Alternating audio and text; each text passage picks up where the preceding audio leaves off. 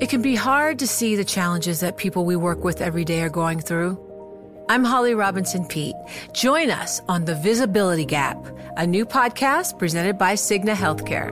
Download it wherever you get your podcasts. The countdown has begun. This May, 1,000 global leaders will gather in Doha for the Qatar Economic Forum powered by Bloomberg, held in conjunction with our official partners, the Qatar Ministry of Commerce and Industry and Media City Qatar, and premier sponsor QNB. Join heads of state, influential ministers, and leading CEOs to make new connections and gain unique insights. Learn more at QatarEconomicForum.com. This is Bloomberg Law with June Grasso from Bloomberg Radio. The eyes of the crypto world turned to Washington, D.C. this week as Grayscale Investments faced off against the Securities and Exchange Commission with about $5.5 billion in unlocked value at stake and huge implications for the crypto industry. The drama centers on the $14.8 billion Grayscale Bitcoin Trust, which has been trading at a steep discount to the cryptocurrency it holds. Grayscale wants to convert its Bitcoin Trust into an exchange-traded fund, but the SEC rejected the plan in June. The D.C. Federal Appeals Court judges grilled the SEC on its decision to reject their proposed spot Bitcoin ETF when it had earlier approved a similar product based on Bitcoin futures. Here's Chief Circuit Judge Sri Srinivasan and Judge Naomi Rao. What the Commission really needs to explain is how it understands the relationship between Bitcoin futures and the spot price of Bitcoin. Because it seems to me that these things, one is just essentially a derivative of the other. They move together in 99.9% of the time. It's just going to follow like the night follows the day that it affects both. Because the futures market, of course, it turns on the spot market. Joining me is securities law expert Robert Heim, a partner at Tarter, Krinsky & Drogan. Bob, tell us how we got to arguments at the D.C. Circuit Court of Appeals. Well, this all started when Grayscale wanted to create an exchange-traded product for its Bitcoin trust. And the Bitcoin trust is priced and trades in actual Bitcoins, unlike some of the other exchange products that are currently on the market that concern futures contracts. And as a result, Grayscale and an exchange called Arca applied to the SEC asking permission for Grayscale's Bitcoin trust to become an exchange-traded product and be available for retail investors. The SEC rejected that proposal in 2022, and Grayscale sued the SEC and filed a petition with the D.C. Circuit Court arguing that the SEC's rejection of its request was an arbitrary and capricious decision which should be overturned by the court. Why did the SEC reject Grayscale's application?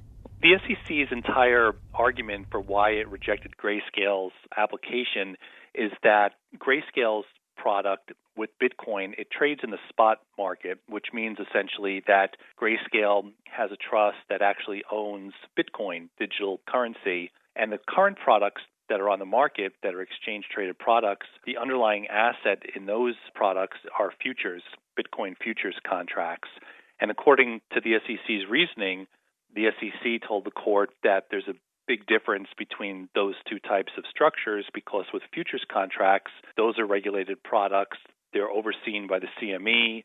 There's market surveillance, and there's all sorts of investor protections in place, whereas with the Bitcoin spot market, it's essentially an unregulated market. There's no regulator that oversees that. As a result, the SEC felt that there just wasn't enough safeguards in place for Grayscale's trust to warrant it being approved for retail trading. And how did Grayscale frame its arguments to the D.C. Circuit? What the court specifically is looking at is whether the SEC has articulated a reasonable position or not when it distinguishes between exchange-traded products that are based on futures versus exchange-traded products that are based on actual Bitcoin.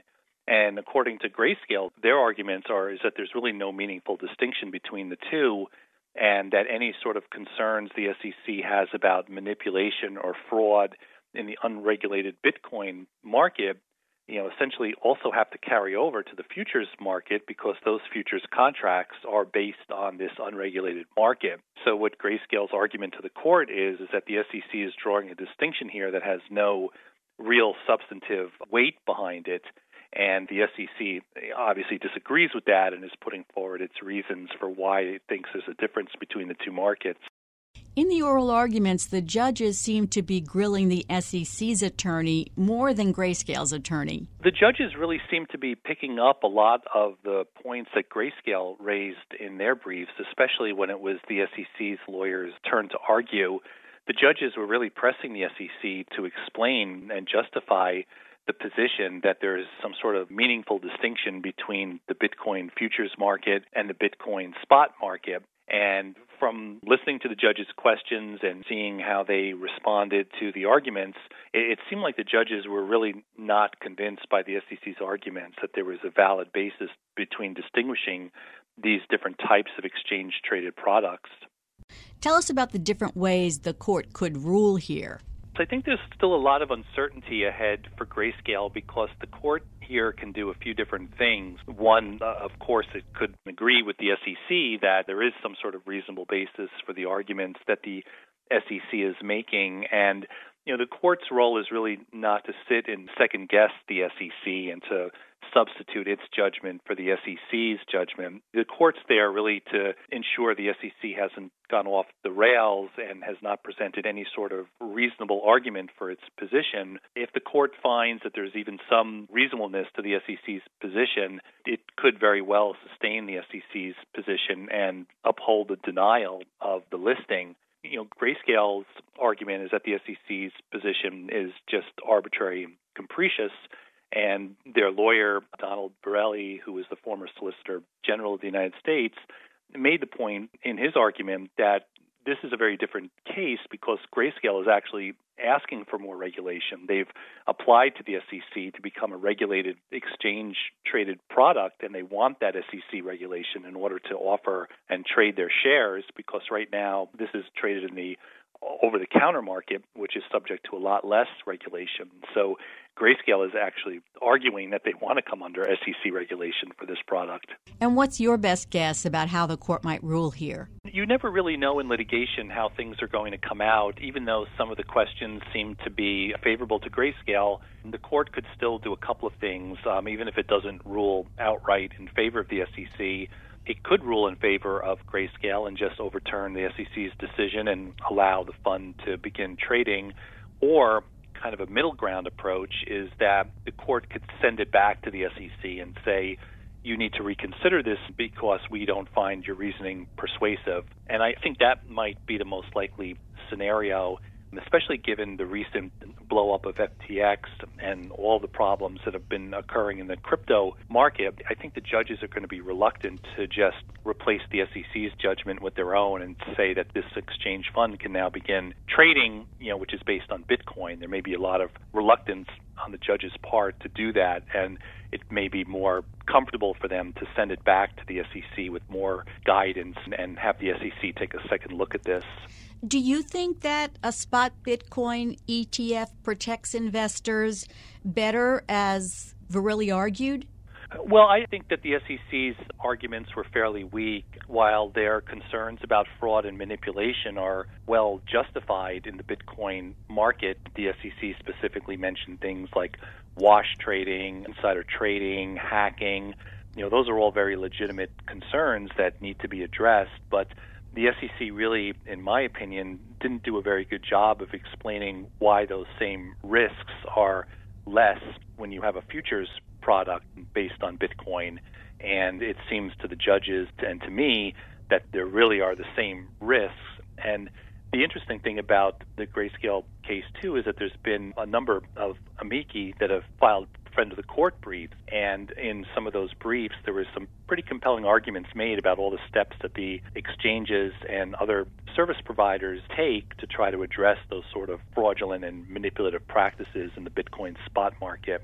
Grayscale has said that if it loses, it will appeal to the Supreme Court, and that if it loses, it may try a tender offer. Do you think the Supreme Court would take this case? Well, this case has more going for it than the average case. It is a very important case to the crypto industry, as is evidenced from the fact that so many amicus briefs were filed. And Bitcoin is the largest digital currency by far. Its market cap is $400 billion. The Grayscale Trust itself has $12 billion of Bitcoin. So this is clearly a case that has national implications and importance for a developing industry. And as of the last few years, the Supreme Court has also shown an interest in taking cases where the SEC has been a respondent, because there are a number of cases that have come out over the last 5 years where the SEC has lost at the Supreme Court because the court viewed the commission as either overstepping its boundaries or acting in an arbitrary and capricious manner. So I do think that this case has more than an average case's chance of success in being taken up by the Supreme Court, but still it's a very small percentage of cases are taken by the Supreme Court. Yes, smaller and smaller every year, it seems. So, and what about Grayscale trying a tender offer? I think that's going to be an interesting option. It's clearly Plan C. I think for Grayscale, it's not an ideal solution because it's going to be quite a bit more costly. It's a different regulatory path that's involved, and I think that Grayscale would much prefer to have this product traded in the market, and it would also allow it to grow and to really set the standard. The tender offer may be something that they would look at. I don't think they've really fleshed out the idea very much in terms of pricing and valuation and how that would work with the discount to the market, whether the tender offer would be made at some premium or whether it would be the full discount. So I think there's a lot of open questions on the tender offer plan still. Has the SEC been cracking down on digital asset products in general? Yes, I would say so. Ever since the new chair came in, Gary Gensler, he's been very aggressive in terms of tackling the cryptocurrency issues and digital asset issues. There's been a number of enforcement cases under his tenure against digital asset companies. I would say it's a real effort on the SEC's part to expand their turf and to bring these digital assets under the umbrella of securities regulation and everything that goes with it in terms of disclosures and regulation of trading platforms and all of the surveillance and so forth. So, yes, and that emphasis only got stronger in the wake of the FTX collapse and really brought that to the top of the SEC's agenda in terms of regulating digital assets and cryptocurrencies. So the SEC has rejected several applications for ETFs similar to this. If the court rules against the SEC here, will it have to reconsider those applications? Not necessarily, because this case is going to be limited just to Grayscale, but if the SEC loses, those other funds certainly may want to reapply to the SEC and get the benefit of any sort of favorable decision on that. And it's an interesting point the SEC is making, because Grayscale's almost their entire argument is that the SEC is treating their Bitcoin fund differently than the exchange-traded products that were approved, even though essentially in Grayscale's view that they're economically very, very similar. And the SEC notes that, well, in their view, that's not the case. The SEC says that they've been very consistent in terms of rejecting exchange-traded products that were based on Bitcoin spot prices, just like here. So the SEC is arguing to the court the relevant comparison is not looking at futures-based funds to spot-based funds, but the relevant consideration is how did the SEC treat other spot funds, and they've rejected those applications too. So in the SEC's view, they are being consistent in the way they're treating Grayscale, because they've rejected Grayscale just like they've rejected other spot ETF types of funds for Bitcoin. A lot of people interested in this decision. Thanks so much, Bob. That's Robert Heim of Tarter, Krinsky & Drogen. The countdown has begun. From May 14th to 16th, 1,000 global leaders will gather in Doha for the Qatar Economic Forum powered by Bloomberg. Join heads of state, influential ministers, and leading CEOs to make new connections, gain unique insights, and uncover valuable opportunities in one of the world's most rapidly rising regions. Request your invite for this exclusive event at QatarEconomicForum.com. Special Counsel Jack Smith is moving aggressively in his investigation, subpoenaing former Vice President Mike Pence, former White House Chief of Staff Mark Meadows, and several of Trump's attorneys to testify before the grand jury. Multiple news outlets are reporting that the special counsel is asking a judge to bypass the attorney-client privilege claims made by Trump's attorney Evan Corcoran due to the crime fraud exception. Joining me is former federal prosecutor Robert Mintz, a partner at McCarter & English. Trump's attorney Evan Corcoran had raised attorney-client privilege claims, but the special counsel is asking the judge to bypass those claims of attorney-client privilege by invoking the crime fraud exception. Explain what the crime fraud exception is. The attorney-client privilege is a broad privilege that protects all communications between a client and an attorney, whether it's information that the client is giving to the attorney in order to seek legal advice or advice that the attorney is giving to the client. But there is one exception to that is often used by prosecutors, and that's something called the crime fraud exception. What that means is that there's an exception where there's reason to believe that the legal advice that the attorney is giving is being used in furtherance of a crime. So in other words, if a client comes in and talks about something they did in the past, that would all be covered by the privilege, even though the prior conduct may constitute a crime. What you cannot do is cloak your conversations with your attorney going forward if you're talking about a prospective crime. So if you're asking for advice from an attorney about conduct that may in and of itself be criminal and has not yet occurred, that is something that does not fall within the attorney-client privilege, but it's something called the crime fraud exception. What does it tell you that the special counsel is invoking that here? Does it tell you just that they suspect that a crime was committed or that they suspect the lawyer was involved in the crime? Well, in this case, Mr. Corcoran was among at least 3 lawyers for former President Trump who appeared before a grand jury in January as part of the investigation into classified documents discovered at former President Trump Mar-a-Lago's residence in Florida.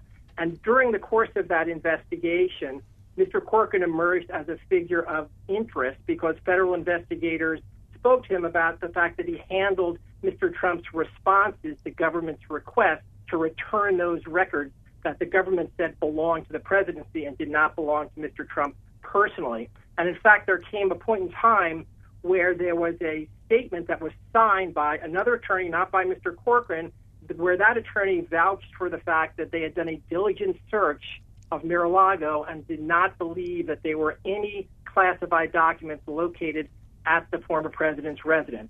Following that, we all know the federal government came in, the FBI came in and did a search of Mar-a-Lago and found additional classified documents. And still likely what they want to talk to Mr. Corcoran about is what he did in terms of looking for those documents and whether or not his conversations with former President Trump in any way facilitated an obstruction of justice crime going forward. Do prosecutors often invoke the crime fraud exception, or is it unusual? The crime fraud exception is not something that comes up all the time because judges are generally pretty wary of piercing the attorney-client privilege. It is such a bedrock concept in our protections and our civil rights in the way that individuals are able to talk to their attorneys, and they have to be able to believe that all the conversations with their attorneys are protected in order to get fair legal advice. You can't be in a situation where a client is fearful that the information that he or she is giving to his attorney will somehow be made public. On the other hand, where it's clear, and organized crime cases are one example that I prosecuted, and we did see this come up time and again, is where an outside counsel can be used not to give advice to a client about some prior conduct, a defense against a potential criminal charge that could be brought down the road. But lawyers have been used in order to help guide organized crime figures and other criminals in terms of perpetrating crimes in the future. And that's where you see a piercing of the attorney-client privilege based upon the crime fraud exception. So while it's unusual, it's certainly not unheard of. Since Jack Smith was appointed special counsel, does it seem as if his department is moving aggressively? They're subpoenaing former Vice President Mike Pence and former White House Chief of Staff Mark Meadows. And here you have, they're trying to get more information out of the lawyers. I wouldn't call it aggressive, but I would call it mindful of the fact that the presidential election is approaching, the presidential primaries are approaching, and there's a general rule in the Department of Justice that you do not want to return indictments so close in time to an election that they could in some way impact that election.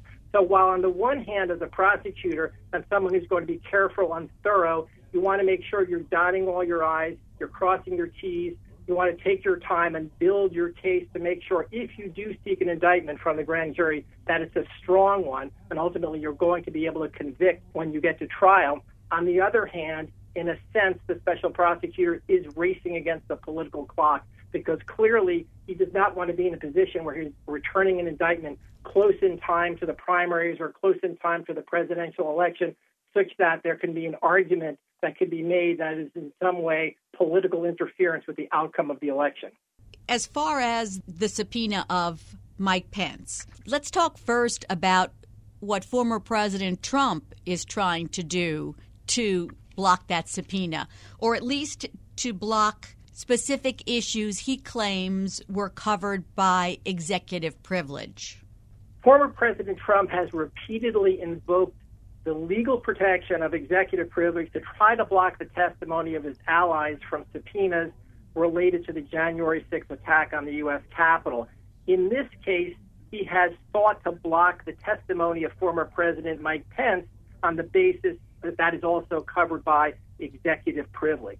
Executive privilege is a legal protection for the President of the United States that allows them to shield some of their private communications from Congress and the courts. And basically, at its core, it is designed to allow presidential advisors to give candid advice free from fear of public disclosure, to allow presidents to deliberate productively, to have all the information they may need in order to make a decision without the fear that those discussions would someday become public. In this case, there's a question about whether the former president has a right to invoke executive privilege, and that's something that has been tested by the courts.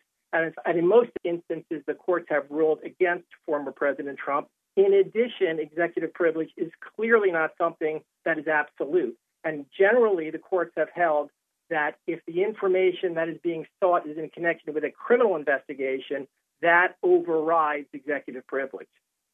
Is it more for the current president than a prior president? The question of whether a former president can invoke executive privilege is still somewhat unsettled.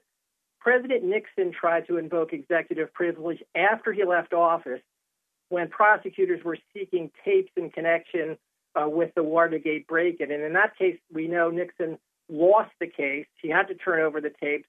But the court was never entirely clear on the question of whether a former president could exercise executive privilege or not. So far, in the cases that have been tested by former President Trump, he has not prevailed. In most cases, the courts have relied on the fact that the information that was sought was done in connection with a criminal investigation, and that is something that the Supreme Court has always acknowledged will outweigh the protection of executive privilege. Mike Pence himself is not using an executive privilege argument. He's using the speech and debate clause. I think it's the first time it's been used by a vice president in these kinds of circumstances. Explain what that's about.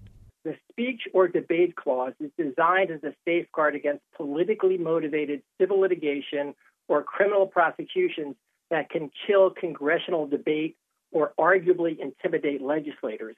In this case, former Vice President Pence is calling the subpoena by the special counsel unconstitutional, arguing that the executive branch cannot summon officials in the legislative branch into court or in any other place.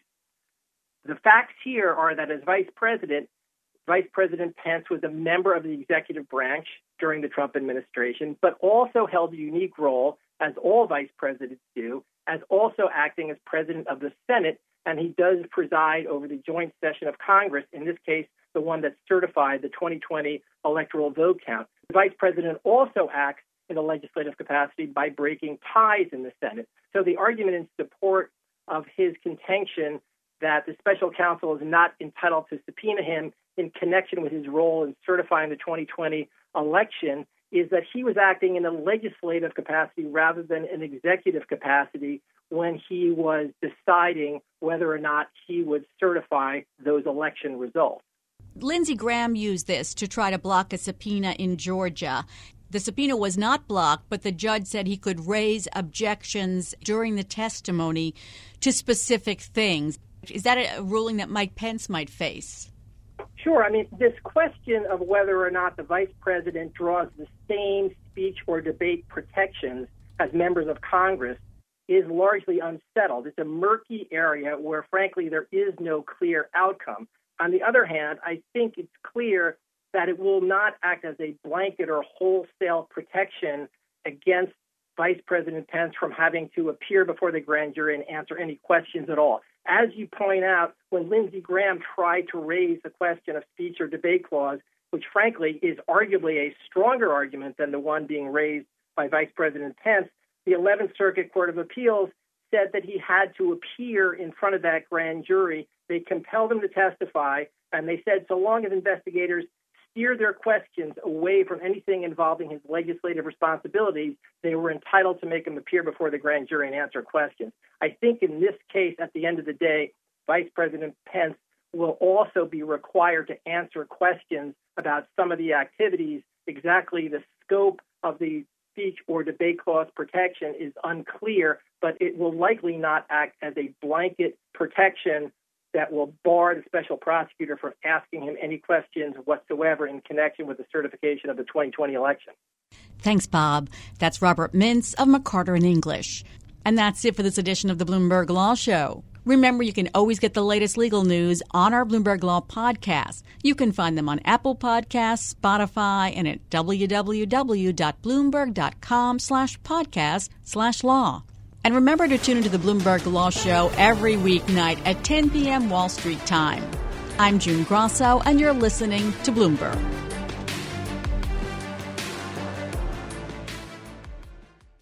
The countdown has begun. This May, 1,000 global leaders will gather in Doha for the Qatar Economic Forum powered by Bloomberg, held in conjunction with our official partners, the Qatar Ministry of Commerce and Industry and Media City Qatar, and premier sponsor QNB. Join heads of state, influential ministers, and leading CEOs to make new connections and gain unique insights. Learn more at QatarEconomicForum.com.